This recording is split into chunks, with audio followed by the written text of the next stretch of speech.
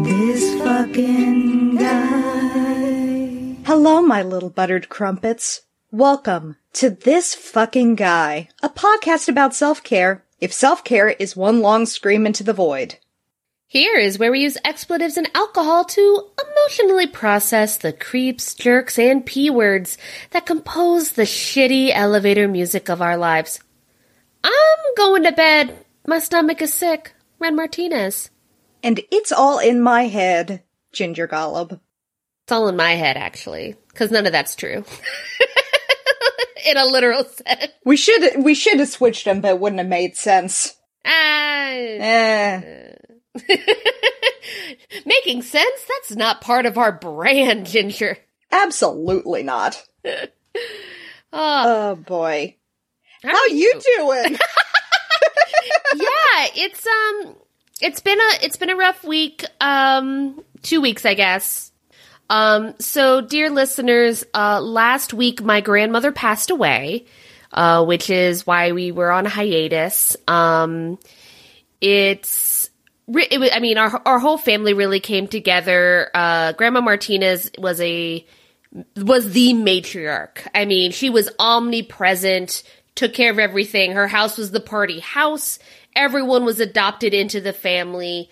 It didn't matter who you were, like, you were part of the Martinez clan. And so while, yes, she was 93, so of course it's like, you know, she doesn't have another, like, 30 years with us or anything. No. It was still a little sudden, too. So, yeah. It sucks, and it hurts, and it sucks. But now I have her little cookie frog sponge dish already on my sink. Those little knickknacks that were all throughout my childhood. I also got a book of Puerto Rican cooking recipes. It's actually a reprint of a cookbook from Puerto Rico from like 1970 that's like in Spanish. This one's in English so I can read it. So I'm really excited to start trying my hand at like really traditional Boricua cuisine, like mofongo and pasteles and acapulcas, like the full gamut. I was gonna ask you if this meant that you were gonna make me mofongo, cause it is the only name of Puerto Rican cuisine that I can remember, and then you already named it, so I don't sound smart. Mofongo is probably going to be something I work on later. It's a little bit more complicated. But the first thing I'm going to do is my grandma's rice. And it's kind of like a paella type dish, but if you make it the Puerto Rican way, which I can't because of my husband, but the traditional Puerto Rican way is with Vienna sausages. What? Island cooking is very interesting because, like, they don't have the same access to, like, ingredients. So, like, Vienna sausages are, like, a big thing because it's an easily acquirable canned good. I thought Vienna sausages were made out of chicken. No, I'm pretty sure they're a pork product. You can definitely get chicken ones. Well, the point is, that's my first thing I'm going to work on is my grandmother's rice recipe. So, you know, it's cooking is the way I connect to people. So I'm very excited. That is true. It has been very hard in this sort of the end part of COVID, but still during COVID, to not be able to bring you a casserole. Yeah, so it's been a shitty week, but I'm looking forward to getting back to my routine and, you know, honoring Grandma Martinez's legacy by drinking heavily and partying till 3 a.m. As she would have wanted. She would have wanted and did. So, just in addition to just the shitty week that you've had, is there anything from the greater world that you want to scream into the void? I do, but it's a good thing. Oh. I want to bless everybody with this discovery I have made. So, particularly the time of COVID, I've had very little serotonin. So and of course we can't like hang out with our friends. So I've been really leaning into parasocial relationships. Particularly now I'm on Twitch and I watch a bunch of video game streamers. Mm. And there's this one guy, Sinobeats. He's in Scotland. He's hilarious. And he plays games and he's good. But he also now has really introduced this segment called Trash TV. And so you watch TV with him, and it's like he's watched Don't Tell the Bride, and oh my god, yeah, right, Bar Rescue, and just like it's great. But he was like, let's watch this new show, and this will be more like treat TV, right? Mm-hmm. And it's so delightful. It's called The Doghouse. It's a BBC show, mm-hmm. and it's about rehoming dogs with beautiful families who just want a pet to love. And it's like great British Bake Off levels of just like wonderful, pleasant, happy serotonin giving with just a little bit of an emotional element, you know? But like, it's all about getting puppers good homes, and it's so wonderful. And like, they actually do a really good job too of like, they usually feature like 3 families an episode. And like the first one, 2 of the families ended up adopting the dog they met and 1 didn't. But they don't frame it as a bad thing. They were like, yeah, you know, they you know, it just happened to not work out. We're not ready or what have you. And it's framed in a really positive way of like, you have to be, you know, it has to be the right dog for you and you have to be with the right family for them. And I really like that framing because so often it's like, if you just like the dog, it doesn't matter what your family circumstances are. You just get it. Which they end up being rehomed so much more. So it's just, it's been so warm and delightful. And it's like, I'm actually debating about getting an HBO Max subscription, not for fucking Game of Thrones, could not give less of a shit, but for the Doghouse, because, puppies. The last episode featured this Pomeranian named Bear, and there's nothing better than a big fluffy Pom named Bear. The noise I made is going to be so hard for you to edit to anything normal. Oh, Jesus. So, it's delightful. I just want to let everyone know that this is the show. If you need cuddles, emotional cuddles, watch The Doghouse. It makes me almost want a dog. Actually, what it makes me want to do is go to your house so I can hang out with just your come dog. to my house. Just borrow. Oh my god, you can borrow my dogs. Oh, Jesus. I love them so much, but they are just so... I just love being a dog aunt. Like, that is, like, perfection, because I get to get my cuddles and, like, my little hangouts, and I'm like, oh, look at you. And then I'm like, bye! See you later. Timeshare dogs. Right? Dude, that is a startup idea. Timeshare dogs. That's true. I'll put $10 toward it. That's my investment in this new business venture. I am so conscious of the fact that I'm drinking the world's loudest drink right now. Iced coffee is full of ice. Yes, but the iced coffee is now done and we're going to switch to alcohol for this. Which is perfect, because now it's time for therapy. All right, Gingy. Why don't you, because I know you're very excited about this, tell me about this fucking guy? Well, here we go. I'm just going to launch right into it. Richard Allen Gardner was born in the Bronx on April 28th, 1931. You're not going to know this name. Yeah, I was like, what a wind-up. Yeah. He graduated from Columbia University in 1952 and got his medical degree from SUNY Downstate Medical Center in 1956.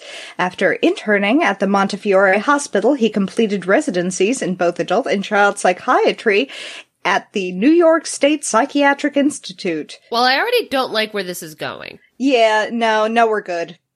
I mean, it's this show. I don't know what you were expecting. Well, no, it's specifically, I mean, again, I don't know this name. Yeah. I don't know this man. Does he have a name change? Will I, like, somehow know this man? No. Okay. So I don't know this Richard Gardner man. But you also said 1950s child psychiatry. So I'm already like, uh-oh. Yeah. Uh-oh. Hold on to that instinct. Between 1960 and 1962, he worked as the director of child psychiatry in the U.S. Army Hospital in Frankfurt. Gardner had 3 children with his wife Lee Gardner before their eventual divorce. According to The Independent, he was actually married twice, but it appears that he successfully scrubbed nearly all information on his marriages and divorces from the internet. That takes a lot of effort. Yeah. So, I don't know when to put in the content warnings. We're just gonna go ahead and put in a big content warning here for, let's just say, divorce and any type of child abuse that you care to think about. Ugh. Well. Yeah. I told you to get alcohol. I do have alcohol. I started drinking it before you showed up. You might want to get an extra alcohol and a pillow. This is like, there may be more screaming in this than anything we have ever done. Is this guy famous? Barely. So you have any context to this, I have been, speaking of HBO Max, to which you absolutely should get a subscription. I am convinced it is on par with Netflix in terms of best streaming services. But, I've been watching the Alan V. Farrow documentary series. Yeah. Oh. Yeah. Which was a really phenomenal documentary series. This guy gets brought up. It's obviously not about him. He gets brought up. Well, you know how much I hate Woody Allen. Is it a lot? Well, cool. I'm glad that it's like, when you have a Venn diagram of people, if there's any crossover with Woody Allen, you know that you're in a bad place. Yeah. There's some crossover with Woody Allen. There's very nearly some crossover with, Daniel Carlton Gajdacek. What episode 1. What a fucking boy band that we've created. The boy band from hell. Richard Gardner's big main gig that he lauded himself on and was very, very proud of was that from 1963 until his death, Gardner was a clinical professor at Columbia University's Medical School Division of Child and Adolescent Psychiatry. Or at least that's what he told people. In reality, he was an unpaid volunteer lecturer. Oh, that's different. That's different, but it's all about how you frame it on the resume. Mm-hmm. He also had some temporary international teaching positions from time to time, but that's just a garnish. He was like, I'm with Columbia. Gardner was focused primarily on issues like divorce and child sexual abuse, and he made his money mainly as a forensic expert. Oh, well, I already don't have feelings about that. In 1970, when women could finally get jobs and leave their husbands, the divorce rate kind of exploded. Gardner wrote— It's almost as if financial abuse is incredibly prevalent. Almost. Gardner wrote the insanely popular Boys and Girls Book About Divorce. And in 1973, he created one of the first therapeutic board games called The Talking, Feeling, and Doing Game for use in child psychotherapy. I mean, if you play Monopoly for long enough, people will eventually just start shouting out their feelings. Yeah, the last couple times I played Monopoly has been with my niece, and she has, again, a very flexible concept about, like, tax fraud. So, it's been fun. It's been way more fun, honestly. Yeah, I mean, capitalism is really, truly best through the lens of, like, a 6-year-old. In the 1980s, Richard Gardner became increasingly interested in cases of false accusation of sexual abuse. Nope. Yep. Nope. You are canceled already. Which he considered a product of a deepening national hysteria. Do you, I'm giving you another warning. Do you want to stop and get another alcohol and a pillow? I love how you call it another alcohol. Like, you need 2 alcohols for this episode. Minimum 2 alcohols. Minimum 2 alcohols. Yeah. Yeah, we're just putting aside the beer because I've decided that this is sort of like a vodka cran, hold the cran Yeah. kind of episode already. Just in the foreshadowing. Yeah. Heavy use of foreshadowing. Half to 2/3 of this is just quotes. Oh, cool. You know that it's gonna be a very cool and chill episode when that's the case. Well, I'm just like, I have nothing to say, here's just shit he said. Yeah, Gingy, when I think of the people and things you bring before me on this altar of this fucking guy, I always think the coolest and the chillest. You made fun of me those first couple episodes for just keeping bringing in the sexual predators, and so I stepped away from it a while, but what a better time to get back to our brand roots. for you. I'm so happy that this is the brand you have created. So last I heard, he made a really bad board game that made Monopoly interesting. Yeah. So, like I said, in the 1980s, he's becoming increasingly interested in cases of false accusation of child sexual abuse. And, again, here is just your final content warning, strong content warning for child sexual abuse. If this is a sensitive subject for you, we will see you fucking next week. There is no reason to keep listening to this. It is not especially going to let up.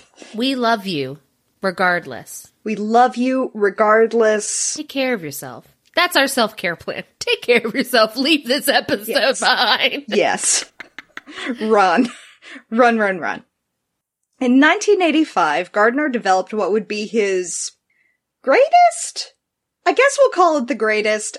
His greatest contribution to child psychology, called parental alienation syndrome. Oh. Yeah, I've heard of that. Yeah. We're gonna talk about it a lot, and there's only so much time, so I'm just gonna call it PAS. So Gardner's theory of parental alienation syndrome focused on how one parent, usually the mother, manipulates and turns a child against another once beloved parent, usually the father. Quote, although the mothers in these situations may have a variety of motivations for programming their children against their fathers, the most common one relates to the old saying, hell hath no fury like a woman scorned. I actually was thinking something different. I was, oh my god, it's so Psych 101. I was thinking of the one with like the different parenting styles, and I was like, is this like parental attachment? I was like, no, this is different. Parental alienation is a real concern with separating and divorced couples. Like, you see that a lot in custody battles where it's like, you can't alienate one parent against the other. It goes both ways, Richard. Hey, Dick, can I call you Dick? It goes both ways. It's not a woman thing. No, it's not a woman thing, and I mean, we'll just get to it. So please let's remember that old Dick here, was a part-time teacher and expert witness for hire. So when was he doing rigorous study with a statistically significant sample of children? Well, you see, this very scientific and legally admissible theory was based solely on his personal observations and work as an expert witness, usually on behalf of fathers accused of molesting their children. Yep. Yeah, so, kind of burying the lead here, PAS was most commonly, or at least most notably, applied to cases in which fathers were accused of sexual abuse, because he was confident that this basically never happened, and it was always just a hysterical mother trying to turn their kid against a totally innocent father. Cool. What a cool take to have, Dick. He believed that this brainwashing was worse for kids than abuse, and the only solution was to sever the relationship between the custodial, non-abusive parent and the child. Oh my god. Dick, Can I call you Dick? Can I call you Dick? You probably should die. Like, I'd love it if you just dropped it right here. No, right here, though. Here. Like, in this moment in history. Like, back in the 60s. Like, Oh, we're in the 80s. I Oh, wish this was the 60s. whatever. This is the point is, you should drop dead, like, at this point before you do more damage, Dick. if only. If only. So he listed the following as the symptoms associated with parental alienation syndrome that justified it being considered a syndrome. Because he was very touchy that, yes, this is a syndrome. This isn't just like a phenomenon or a one-off thing. There's always these symptoms associated with it. So, 1, a campaign of denigration. 2, weak, absurd, or frivolous rationalizations for the depreciation. Deprecation. Okay. 3, lack of ambivalence. So if you don't feel bad that you're accusing a parent of sexual abuse, you're making it up. Okay. 4, the independent thinker phenomenon. I don't know what the fuck that is. I didn't look it up. 5, reflexive support of the alienating parent in the parental conflict. So a preference for the parent that you're not accusing of child abuse. Okay, yeah. I mean, yes, common sense. Like, clearly, if the abused child wants to be with the parent that has not abused them, okay. Absence of guilt over cruelty to and or exploitation of the alienated parent. Uh-huh. So not feeling bad about it. Is this the child supposed to feel this? Yes. Okay. Yes, the child is supposed to, if the child feels an absence of guilt over their being so cruel and clearly exploiting their parent who they say Can abused children them. exploit parents? My answer would be no, as they are children and they barely have a fucking hippocampus. 7, the presence of borrowed scenarios, and 8, spread of the animosity to the friends and or extended family of the alienated parent. How dare your friends be mad at you for raping your own child? Like, hurtful, cruel. We had weekly poker games, guys. What else am I supposed to do on Thursdays? Okay, so my dad literally has a running poker game on Thursdays with his friends. I had no idea. I need to be very clear. My dad, legitimately cool and chill guy. Ginger's dad, you're awesome. I in no way intended that, but like, Yeah. also hilarious. God, I'm so sorry, Dad. Well, considering that I don't think you've shown any of these signs of PAS, clearly.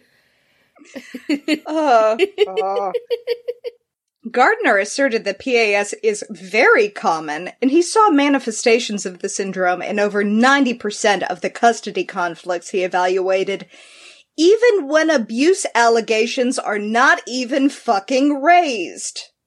Well, then what's the point? So in his mind, you have these poor kids who are just trying to weather their way through a divorce, and he looks at them and goes, "You've got the look of a kid whose mom might make you one day claim that your dad molested you, even though no one has ever mentioned it before."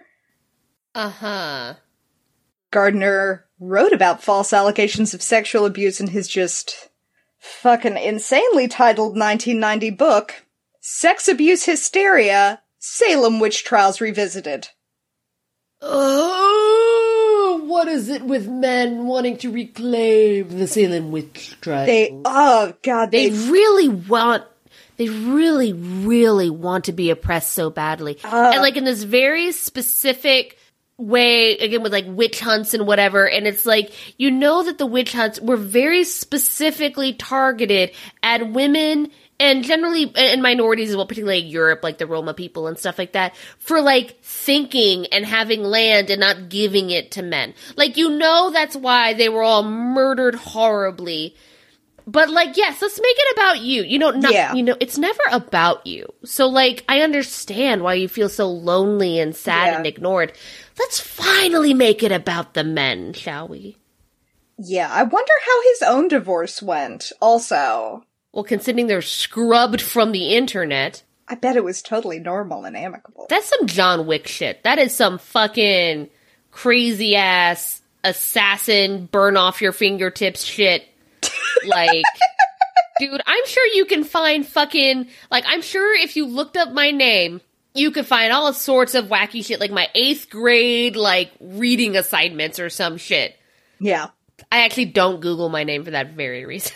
I don't want to know what the internet knows. I'd like to live in ignorance.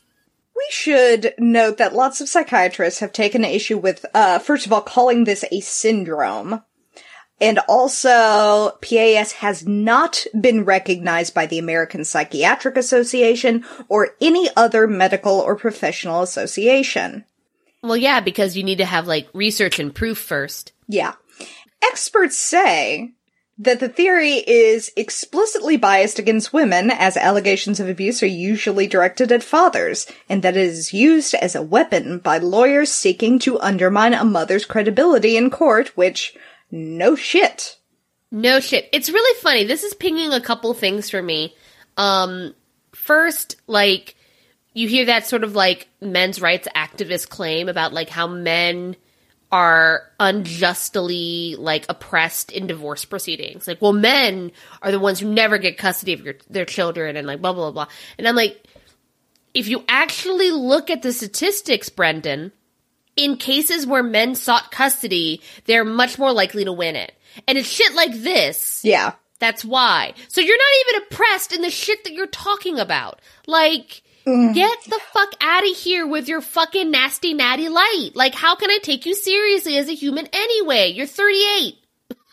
I definitely wrote this before the final episode of Ellen v. Farrow aired, and I'm pretty sure in that last episode they did cite that something like in 98% of cases where parental alienation syndrome is cited, the father is given custody.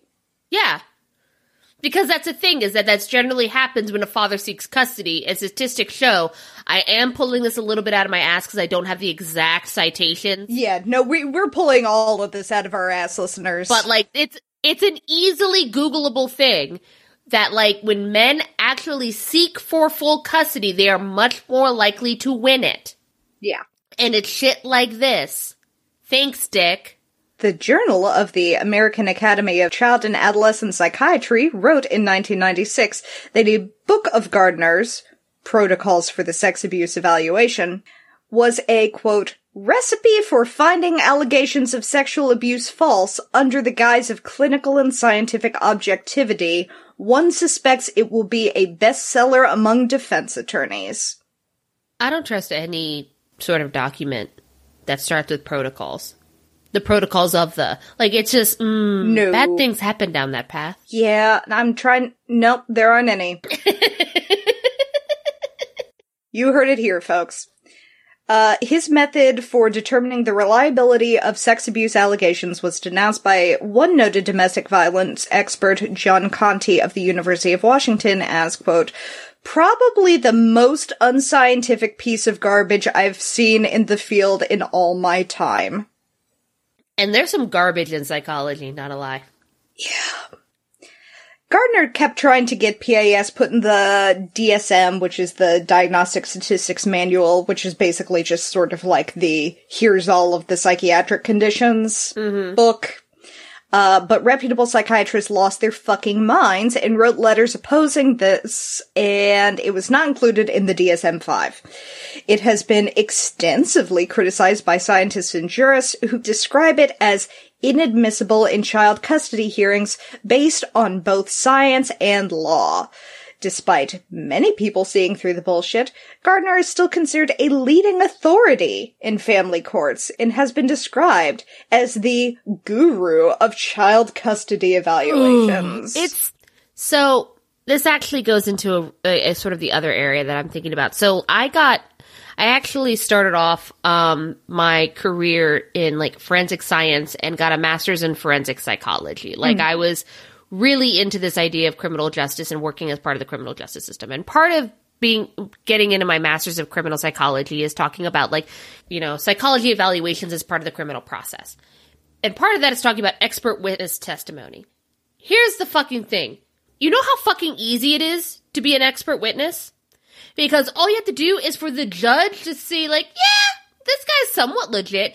And part of being legit is, like, having been an expert witness before. Yeah. So, like, the fact that this dude's been an expert witness a bunch, it doesn't matter that he spouted, like, by the way, like, dogs sing in the shower if you use cold water. Like, oh, well, he said that at a bunch of other trials, so, like, he could be an expert witness in this one. Like, the bar is so low.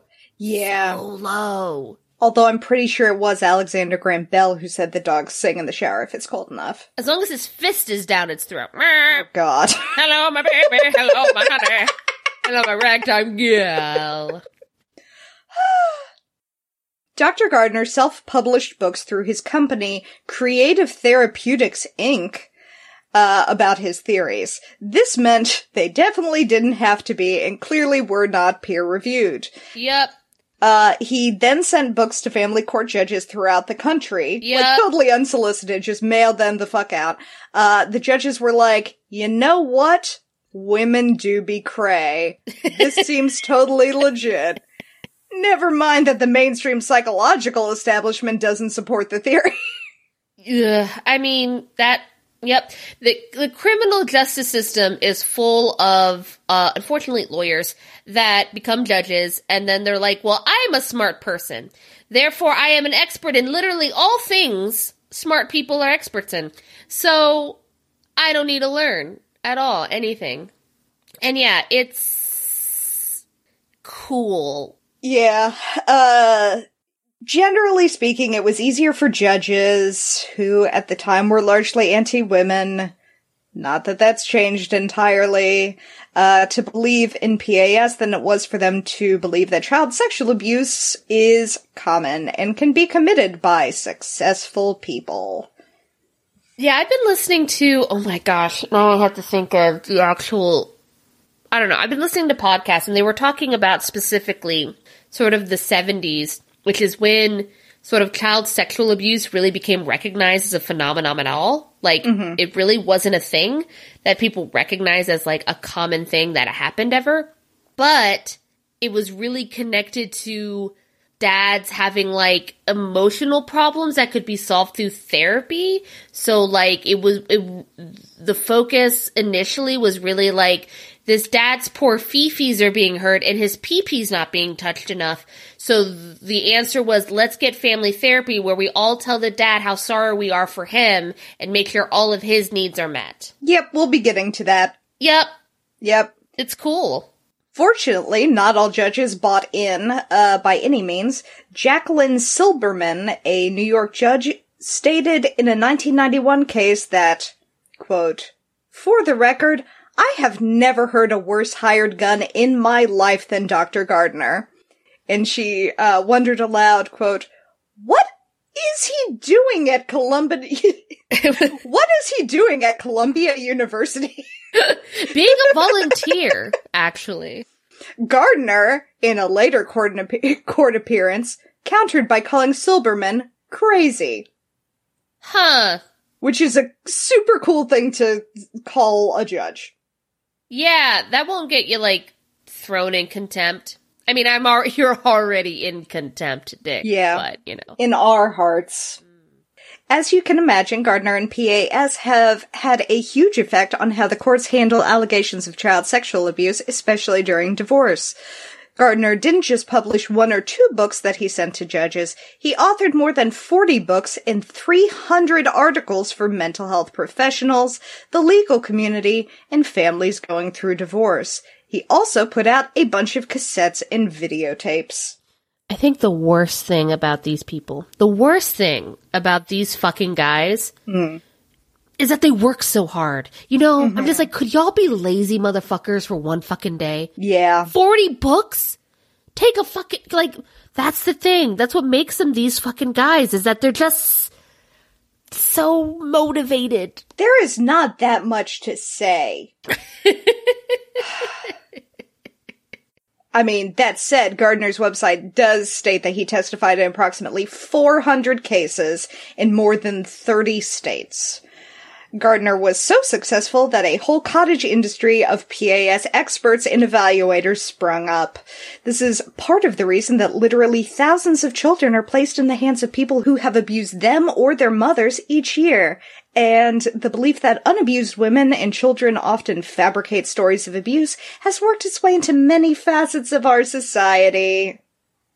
Yeah. I mean, there's this through line throughout the, Allen versus Farrow series of just people going like, well, that is it's so bad that it can't be true. Like, if it was something that was less bad, maybe we would believe it. Which is just, Bleh. bleh. Speaking of which, Gardner often weighed in on cases that he didn't have fuck all to do with, including the allegations against Woody Allen in 1992. Supporting Mr. Allen, he told Newsweek that, quote, screaming sex abuse is a very effective way to wreak vengeance on a hated spouse. Yeah. When they're a sex abuser, and you want to wreak vengeance for them sexually abusing your child. Yeah. Maybe they deserve vengeance. I don't know. Let's not get too hasty. I mean, I said that facetiously. It really sounded like I was serious there. I was going to be like, Ginger, what? What? No. Were you temporarily possessed by the ghost of Dick Gardner? I had a little dick in me. Who hasn't? So, I mean, a lot of people, I should have said.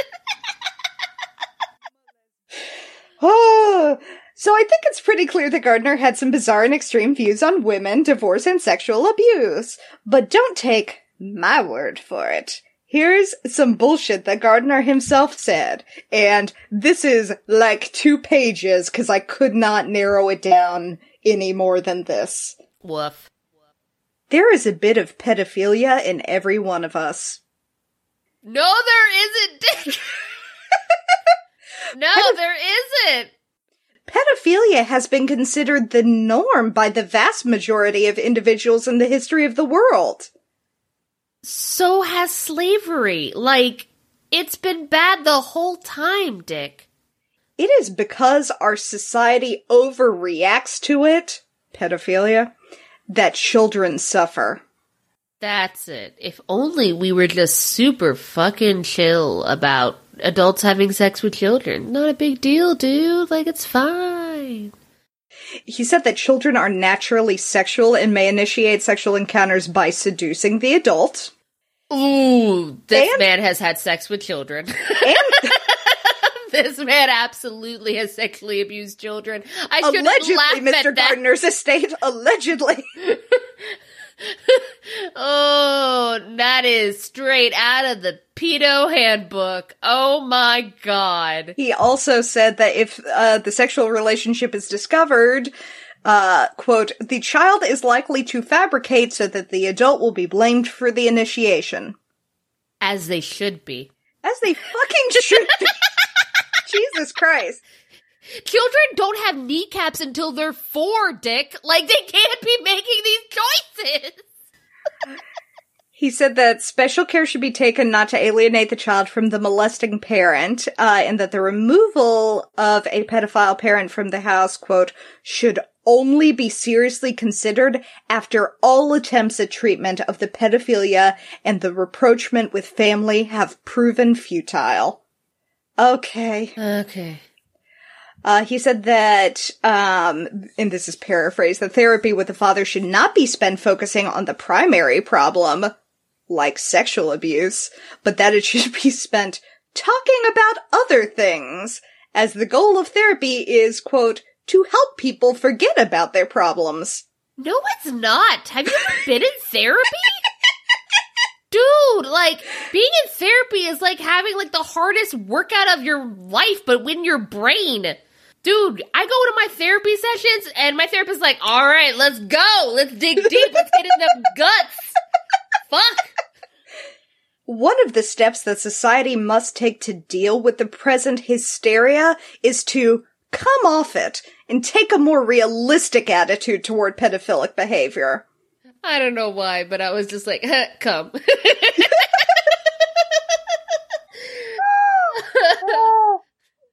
We are currently living in dangerous times, similar to Nazi Germany. Sexual Okay, abuse. no, you, sir. Anytime anyone's trying to compare their experience and make it equal, and the thing they're comparing it to is Nazi Germany and the Holocaust, like, I'm sorry. Oh, so 6 million people are being eradicated, like, you're being literally sent to gas chambers. Like, that's what's happening to you. He's like, no, you don't understand. Some people on the internet hurt my feelings. Yeah, no, they're not comparable, dude. Unless you're literally in the midst of a genocide, they're not the fucking same thing. So fucking you and Gina Carano can go fuck yourselves. Fuck. This is me screaming into the void. There is no question that abuse cases are turn-ons for the wide variety of individuals involved in them. The accusers, the prosecutors, the lawyers, the judges, the evaluators, the psychologists, the reporters, the readers of the newspaper, and everyone else involved, except for the falsely accused and innocent victim. Everyone is getting their jollies. I realize I'm taking these out of context, but also what the fuck? The only people who get turned on by child sexual abuse are the people committing child sexual abuse. I don't know how to describe. Like, that's literally what that means, Dick. That one he did try to backtrack on and was like, I meant scintillated, not sexually aroused. But you still said it, Dick. Like you said, come off it, Dick. Come off it. I'm sorry that okay, quote, many are victims of their greed, which is so enormous that they blind themselves to the psychological trauma they are subjecting their children to in the service of winning lawsuits that promise them enormous wealth. Oh, you know these men don't make money. I mean, some of them do. Like Woody Allen. If they're hiring you, they probably do. I suppose, but like, come off it, man. Yeah.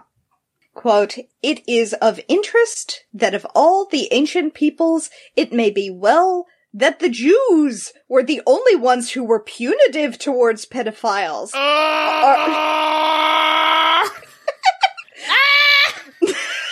told you to get a pillow. No, everyone must hear me scream. Our present overreaction to pedophilia represents an exaggeration of Judeo-Christian principles and is a significant factor operative in Western society's atypicality with regard to such activities. I love how he had to add the Judeo-Christian, because what he means is the Jews! Like, oh my god, alright, Henry Ford, calm down. So he was asked once by an interviewer what a mother was supposed to do if her child complained of sexual abuse by the father, and he replied, quote, what would she say? Don't you say that about your father. If you do, I'll beat you. Cool. All right. Humanity is a disease. We all deserve to die. Don't say that before this last one, because this is either the worst or at least the most packed one. It's long. Okay. I'm all right. I'm ready. And this is a fucking quote. It is likely that the mother has sexual problems. In many cases, she herself was sexually molested as a child. She may never have achieved an orgasm, in spite of the fact that she was sexually molested, in spite of the fact that she had many lovers, and in spite of the fact that she is now married. The therapist, then, does well to try to help her achieve such gratification. Visual statements about the pleasures of orgastic response are not likely to prove very useful. One has to encourage experience under proper situations of relaxation, which will enable her to achieve the goal of orgastic response. Vibrators can be extremely useful in this regard, and one must try to overcome any inhibition she may have with regard to their use. her own diminished guilt over masturbation will make it easier for her to encourage the practice in her daughter if this is warranted, and her increased sexuality may lessen the need for her husband to return to their daughter for sexual gratification. So the dad did sexually abuse his daughter. So you admit it. And so it's not a lie. But it's the mom's fault. So it's mom's fault that the dad doesn't give a shit about whether she comes or not. So he has to sexually abuse his child, which again, you said was a lie, but it happened here. But it's okay that it happened here because it's actually mom's fault. Just get her a Hitachi wand. That's how you solve child sexual abuse. Get women Hitachi wands. I mean, honestly, like, just get women Hitachi wands anyway. I mean, anyone with a vagina should have one. They're great. But if your stance is that the Hitachi wand is going to eliminate child sexual abuse, you don't understand child sexual abuse. I think he's made that pretty clear. He's made that very clear. I just really wanted to just underline it. Yeah. Right there. In a 2002 article in the American Journal of Family Therapy, Gardner dismissed most of his critics as either biased or misinformed. Quote, attorneys frequently select out-of-context material in order to enhance their position in courts of law. Some of these misperceptions and misrepresentations have become so widespread that I consider it judicious to formulate this statement. Yeah, I realize that to an extent that's what I just did. But also, dude, it's not like you wrote psych after all of these. I mean, you can continue with the statement, but essentially what he just said was just, whoever smelt it dealt it. Which is, like, hilarious to me. He's like, I mean, that's what I said, but it's not what I said, you know? In the same article, Gardner denied that he condoned pedophilia, saying, quote, I believe that pedophilia is a bad thing for society. No shit, Dick. I mean, do you? Do you think that?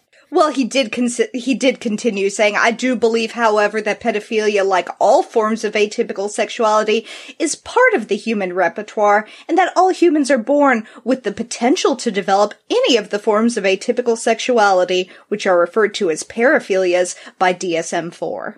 This is a man who's never read the DSM because, dude, pedophilia is different than child sexual abuse. They're not always the same. There might be a Venn diagram, but not all the time. Like, I'm not even gonna get into it. Well, because sexual assault is about power dynamics, my man. It's not all about sexual pleasure. A lot of people who sexually assault children, the vast majority, actually are not attracted to children. Yeah. But that would require reading a book instead of your own 40 books that you made up. Oh. I wonder if he ever read any books that weren't his. Oh, I doubt it, sincerely. Probably not. I mean, he straight up said anyone who does not agree with me is biased. True. Gardner also advocated against mandatory reporting laws for child abuse. Of course he did. Of course he did. Against immunity from prosecution of individuals reporting child abuse. Uh-huh. And for the creation of programs with federal funding designed to assist individuals claimed to be falsely accused of child abuse. I'm so glad this man is in hell. I don't even believe in it, but that's where he is. Yeah. Hopefully this episode can help alleviate that existential crisis and make it very clear that there is an afterlife and that Richard Gardner is in it and straight up not having a good time. Not having a good time. I'm thinking something like Sisyphean, where he has to like push a rock of his own bullshit up the hill and then gets eternally crushed with it. Or like crows plucking out your eyeballs kind of thing. You know, like something very gory and Greek. Speaking of Greek, kind of, not really, it just rhymes with something in here. So reviewing articles about this dude, there's like not a lot about him biographically on the internet.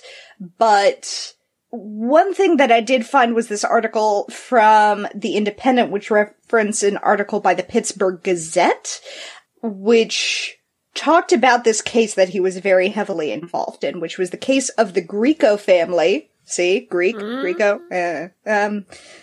So beginning in 1993, 3 teenage boys begged a family court judge not to force them to continue visits to their father because they said he was physically abusive towards them and their mother. Mm-hmm. So, just to give you some background, Army family, dad and mom get divorced. It's sort of amicable. Mom decides to get remarried. Dad shoots her in her driveway. As you do. She's okay. She, I guess, fights back and he gets like a couple stitches. She has a fucking gunshot wound, so I'm still on her side here. And, like, the kids say that he threw at least one of them against the wall several times and was verbally abusive towards them after that point. Well, I mean, it seems to add up to me. A man who just shoots his ex-wife in a driveway possibly has violent tendencies. I don't know. Just reading into it a bit. And the kids were like, hey, you kind of shot our mom. We'd rather not. Fair, I'd say. So that's sort of the background on that. In 1996, their father hired a very special expert witness for the child custody battle. And you know who the expert witness working for the father? It's Dick. It's Dick. Dick is here. Come on off it. Gardner insisted that the boys were lying and had been brainwashed by their mother. Even though the mother's attorney rejected his request to interview her or the boys, Gardner concluded that the mom's last name was Scott, that Scott was sadistic in failing to allow Grieco to visit his children on 2 occasions, and that the children were sadistic in how they treated their father, and had, quote, indeed been injured psychologically and mentally by their programming mother. Is perhaps the dad sadistic for shooting his ex-wife in a driveway? Who's to say? Perhaps, not to go into a whole thing, but perhaps he was just having a very bad day. It's great. America's great. It gets worse. He recommended something called threat therapy. Quote, these children need coercion to see their father, he said. If they are forced to visit him, they, quote, then will most likely relax with their father. I'm sorry. Threat therapy isn't a thing. That does not exist. That's not how literally anything works. I mean, tell that to Richard Gardner. I mean, I would. Is he dead? Yes, get a Ouija board. Then I will go to his grave and scream at him that this is not how it works. He said that the penalty for not complying with this threat therapy and, like, forcing them and the mother to let the kids spend time with their dad, should be that the mom goes to jail. And the court said okay. And this is why, sorry, Susie Cream Cheese and Todd Cream Cheese. Lawyers and judges are the dumbest people. All other lawyers. All other lawyers are the fucking dumbest people. Oh my god! You know what?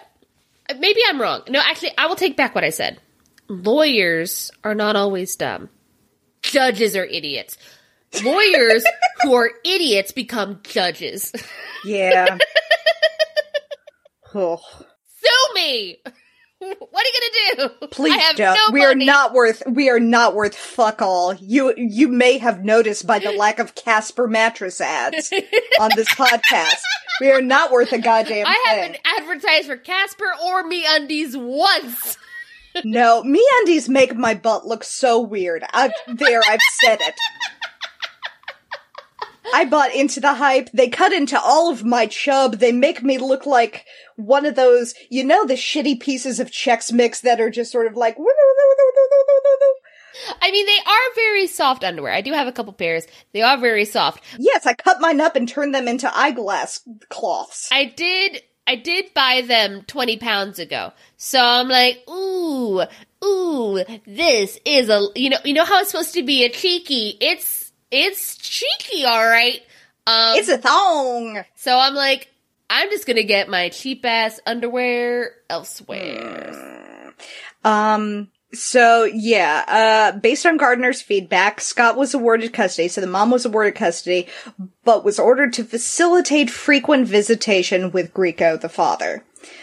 The boys got super depressed after visiting their father, which, the director of the court-ordered therapy program for the boys said could be, quote, directly attributed to the mother, who is not fulfilling her obligation to bring the boys in a positive frame of mind regarding visits.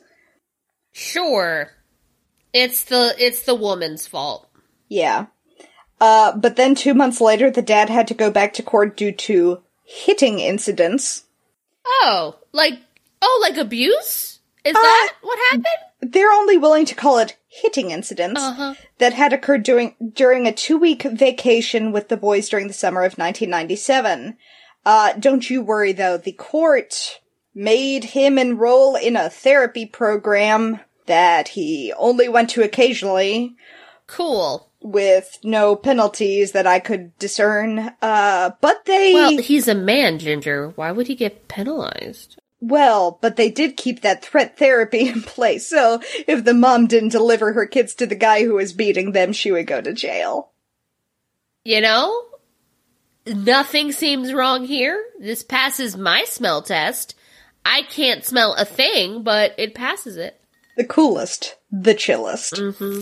Shortly afterwards, the 16-year-old eldest of the brothers died of a probable suicide after writing essays in his creative writing class about how life had become an endless torment. Gardner in the court somehow looked at this and just said, classic PAS, this wasn't our fault. Uh-huh.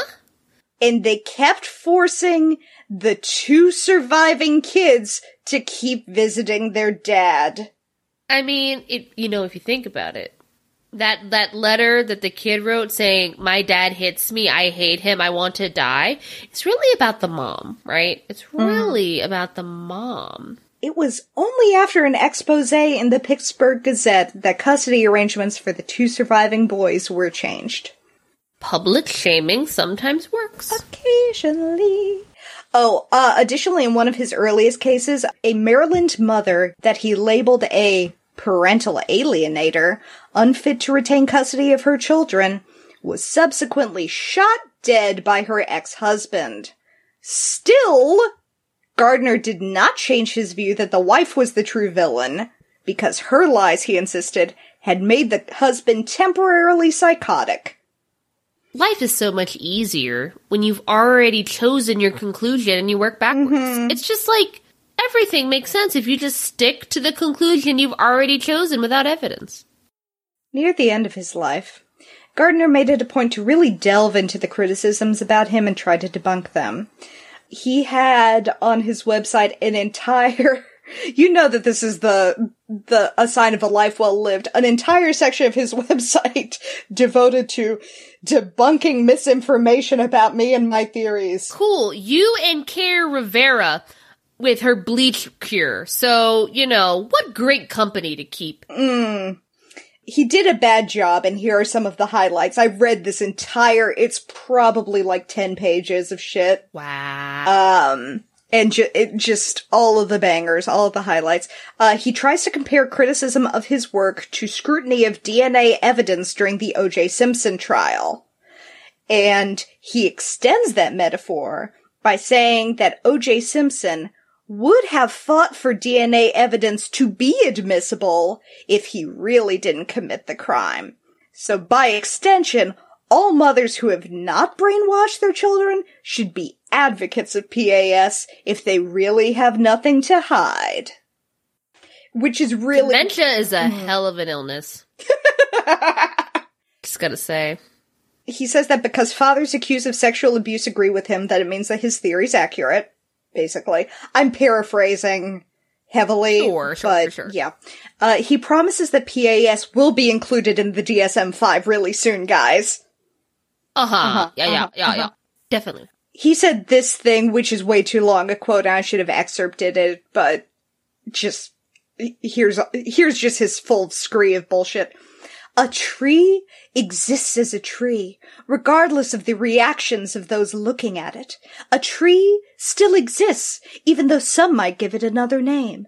If a dictionary selectively decides to omit the word tree from its compilation of words, that does not mean the tree does not exist. It only means that the people who wrote that book decided not to include that particular word. Similarly, for someone to look at a tree and say, the tree does not exist, does not cause the tree to evaporate. It only indicates that the viewer, for whatever reason, does not wish to see what is right in front of him or her. If a tree falls in the woods, are you still a piece of shit? You sure are, Dick. You sure are. He implies that his theory is credible because he's written about it a lot on his website, and if it exists on the internet, it must be real. Oh, like my fan fiction. Same thing. Your fan fiction is real. Haha! That means that Destiel is canon, fuckers! You heard it here! Destiel is canon. I don't care. I don't care who says otherwise. He said this dumb thing, quote, blaming the person who originally described this disorder is the equivalent of blaming Henry Ford for automobile accidents or the Wright brothers for airplane fatalities. That metaphor is poor. It's poor, and also, I don't blame Henry Ford for automobile deaths, Dick. I blame him for the Holocaust a little bit, but not for automobile deaths. I do blame him for that what the fucking quadricycle shit that had no brakes. Oh yeah. Who knows how many lives that complain? Big Otto does not want you to know. You know that Henry Ford directly caused Matthew Crawley's death in Downton Abbey. That's fucking true. So, absolutely, fuck Henry Ford. He essentially claims that a case of child abuse is real because a PAS diagnosis has not been applied. And he also says that he never said all of the things that he said despite writing them in many books and articles. And he vehemently denies that his work is biased against women in any way, despite much of his work being explicitly biased against women. Here's an example from a report filed in the Grieco case. Gardner noted that, quote, PAS mothers have a way of finding therapists, almost invariably women, who reflexively join them in their campaign of denigration of the father, and, in some cases, even join the mother's paranoid delusional system. Guys, I don't hate women. I just think that all women are fucking idiots. How does that make me a misogynist? All women just happen to fall into every paranoid delusion. That's not misogyny. I read the red pill on Reddit. Dr. Gardner completed suicide at his New Jersey home on May 25th, 2003 at the age of 72. Whoa, what? Sorry, that was not the ending I expected. Nope, you wouldn't. It was shortly after failing to appear in court. I usually would not go into detail on how he committed suicide or completed suicide, except that he reportedly used a kitchen knife to stab himself multiple times in the chest and neck. Which definitely has an air of shot himself 5 times in the head. Classic suicide. And then he ran into my knife. He ran into my knife 10 times. He had it coming. He had it coming. I know that because of lag, that's going to sound so bad, but it sounded good in the moment. There was a link in the article that mentioned all of the stabbing for the autopsy report, which has also been scrubbed from the internet. Huh. He had it coming. He only had himself to blame. For what it's worth, and this has been even since I wrote it, there have been articles like popping up all over the internet about like, holy shit, did you watch the Alan V. Farrow documentary? Have you heard of parental alienation syndrome? Isn't this a bunch of bullshit? So that's good. Yeah, maybe things are getting better. A little too early to say, but well, at least he's dead. At least he's dead. On that note, let's get that self-care plan. Okay, so I tried looking up self-care tips for trauma survivors and just ended up finding some, like, absolute fire self-care tips. So here's 3 of my favorites. Look ahead to your upcoming week or month and see if there are any obligations that you can remove or delegate to someone else. Love it. Do it. Will delegate all of my responsibilities if humanly possible. Honestly, that's all I live for. Like, if I had the money, I would get a personal assistant in like 5 seconds. I just want someone to run my life for me. Reach out to a support group or group chat for some positive reinforcement. Or memes, if it's a group chat. Brother, can you spare a possum? The most recent meme I sent to Ginger and Susie Cream Cheese was this dude who was completely baffled that gay men could call each other babe. And when someone responded, well, they're gay, dude, they can like call each other pet names. He responded, I thought gay people called each other like hot cock or something. Just something way gayer. Which is now my new nickname for my husband when he comes home. And I'm going to be like, hey, hot cock, and just see what he says. I mean, don't make it a gendered thing. I definitely scheduled this recording with Ren by texting her, hey, hot cock, what you doing later? Hot cock is gender neutral. It should just be adopted into our lexicon. Finally, wash your face, brush your teeth, take a shower, change your clothes. Sometimes that's all you can do, but it can make you feel so much better. And it can wash the stank of this podcast away, hopefully. Oh my God. I must cleanse. I hate him so much, Ren. I know that we say that often, but like, especially. Again, I'm just glad you're dead, dude. Yeah.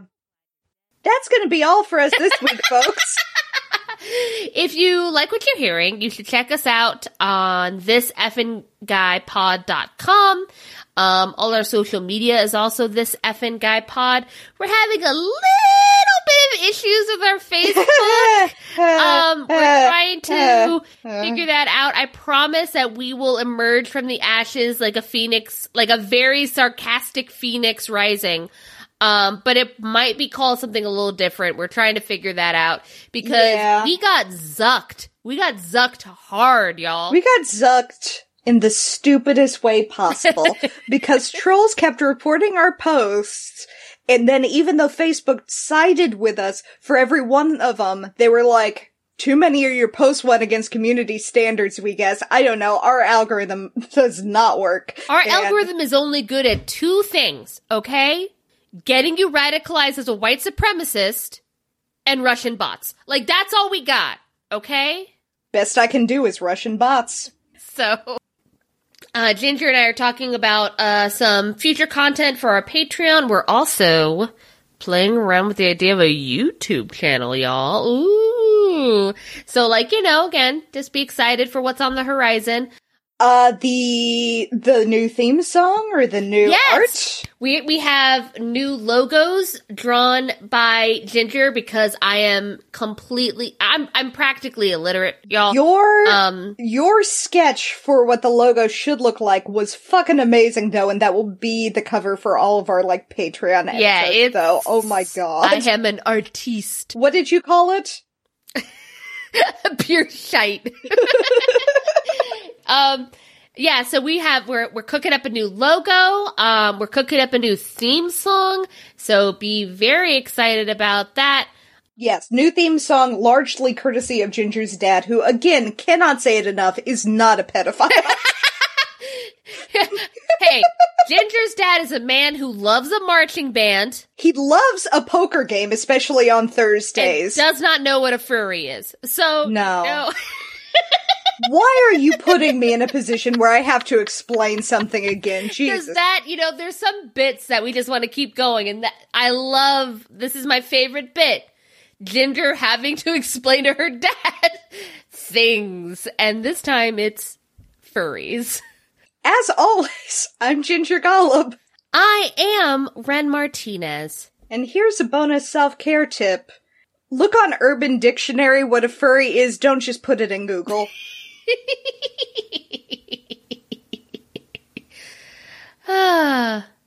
Also, don't be this fucking guy. Peace. This fucking